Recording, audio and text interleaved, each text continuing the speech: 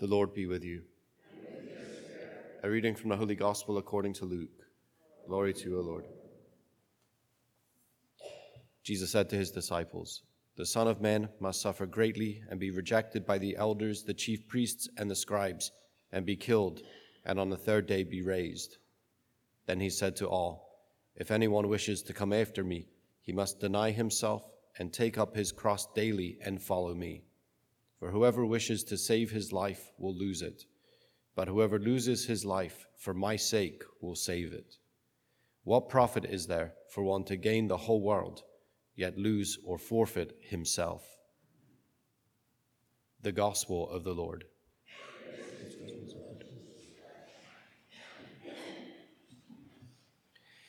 Okay, we're in this little time of the season of Lent. It's called the porch of Lent. We've not yet entered the house, as it were. So we have an opportunity these next few days, right? We're Wednesday, Thursday, Friday, Saturday, prior to Sunday, where we have to give ourselves to the work of penance.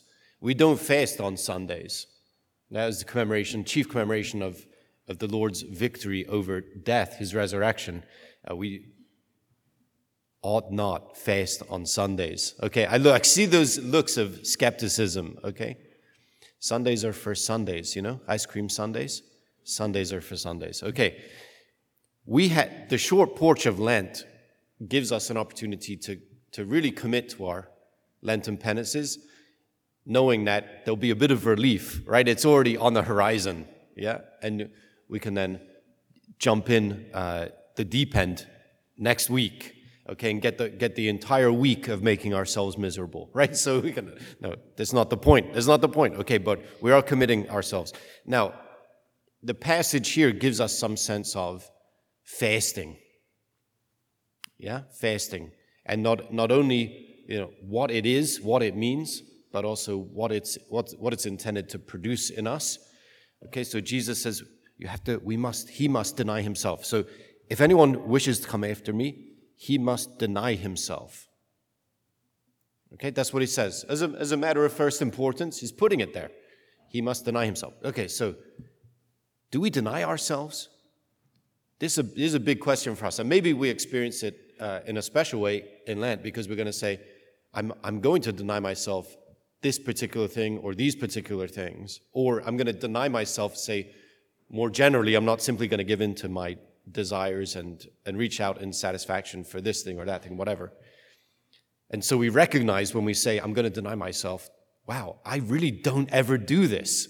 I really don't ever deny am I the only one? Yeah, I don't care, okay? I really don't ever do this. It's like any desire pops up. It's like, oh, yeah, okay, fine. I have it at my fingertips, right? I mean, I have everything on my phone, yeah? I mean, it's probably 45 minutes away. Get delivery on the hill here in Booton is a bit spotty, but I can get anything in 45 minutes, just give me the phone, I'll do it. Okay, this is it. Do we ever deny ourselves? Jesus is saying it's a matter of first importance. If anyone wishes to come after me, he must deny himself, take up his cross daily and follow. So anyway, we can break that apart. I always want to hold it together, but we'll break it apart. Deny ourselves, we have to be prepared to deny ourselves. If we're not prepared to deny ourselves, we're not prepared to follow Jesus.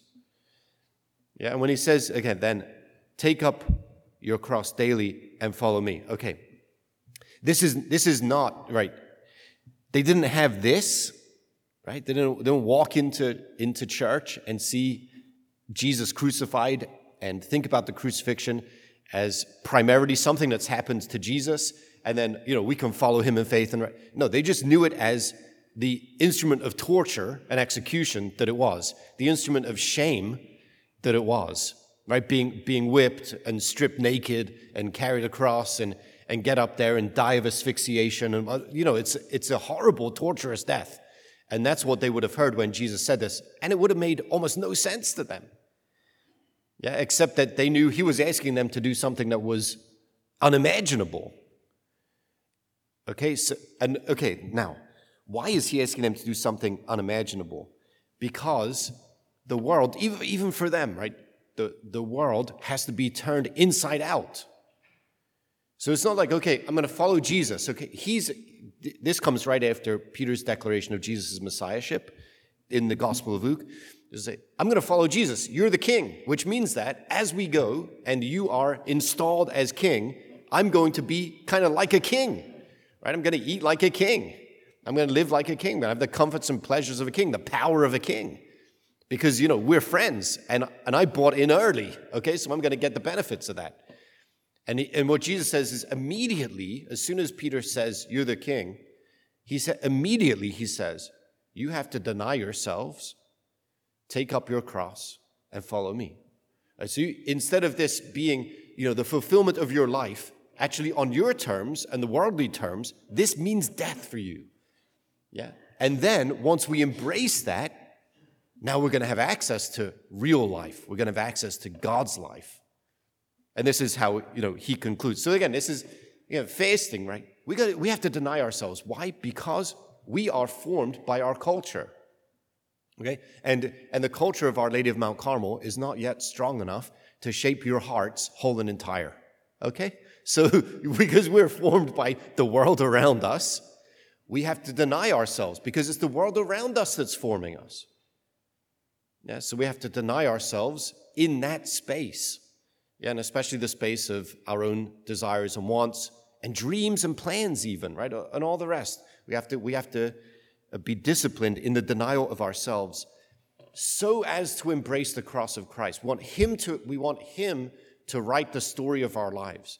And the story of our lives goes through the cross. It goes through his cross and then our coming to embrace his cross and live according to that plan in our lives. So what do I mean by that? I mean that Jesus here is living the life of total self-giving.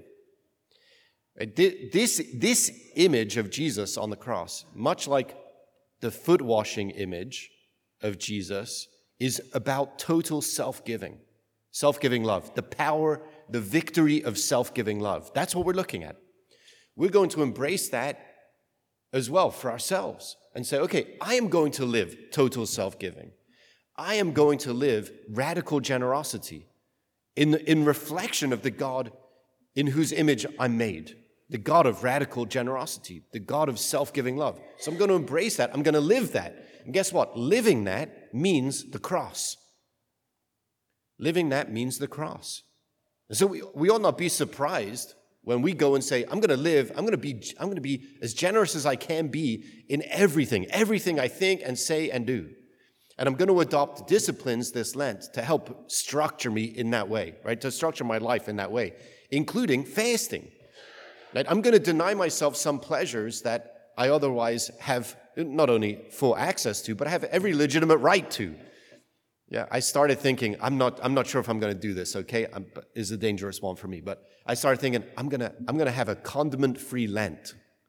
I love condiments. It's like, give me that spice, whatever that spice is, that's what I want. I want some condiments, okay? So anyway, I'm weird, okay? So, I don't know how I'm going to recover from this, but as a condiment-free Lent, okay, but I can deny myself some legitimate pleasures, yeah? If I'm denying myself some legitimate pleasures, then I'm receiving the message in myself, like in my body, I'm carrying around the message to myself that my life is not about pleasure. And it's not about the satisfaction of, say, my desires and what I want at the time. Yeah, that means that I'm more and more prepared to follow Jesus on the way of self-giving because it's not about me. My life is not primarily about me. It's about loving God and loving my neighbor. So this is the effect of fasting, right? And this is why Jesus says, whoever wishes to save his life will lose it. The more we succumb to our desires, the more we seek to satisfy every pleasure, we are losing our life. We're in fact losing our life, in part because we're becoming dissipated among the desires. We're losing any sense of self there is. We have no self-possession because we're giving ourselves so freely to all these different desires as they pop up. Whoever wishes to save his life will lose it. Whoever loses his life for my sake will save it. So we give ourselves to Jesus. We go his way of self-giving. We allow that victory to take possession of us. We're freed from our own desires and from the desire that our life should be about us. We're freed in order to be vehicles of God's great blessing to the world. Right? What profit is there to gain the whole world? What profit is there to have every access to every condiment there is, and lose or forfeit himself? Yeah, exactly right. Exactly right. So we follow Jesus in faith today, and it's faith that binds us to him. It's faith that has him breathe his life into us. That gives access to him that he might breathe his life into us. And following him in faith, we're then prepared to live these lives of great and costly love that he's called us to.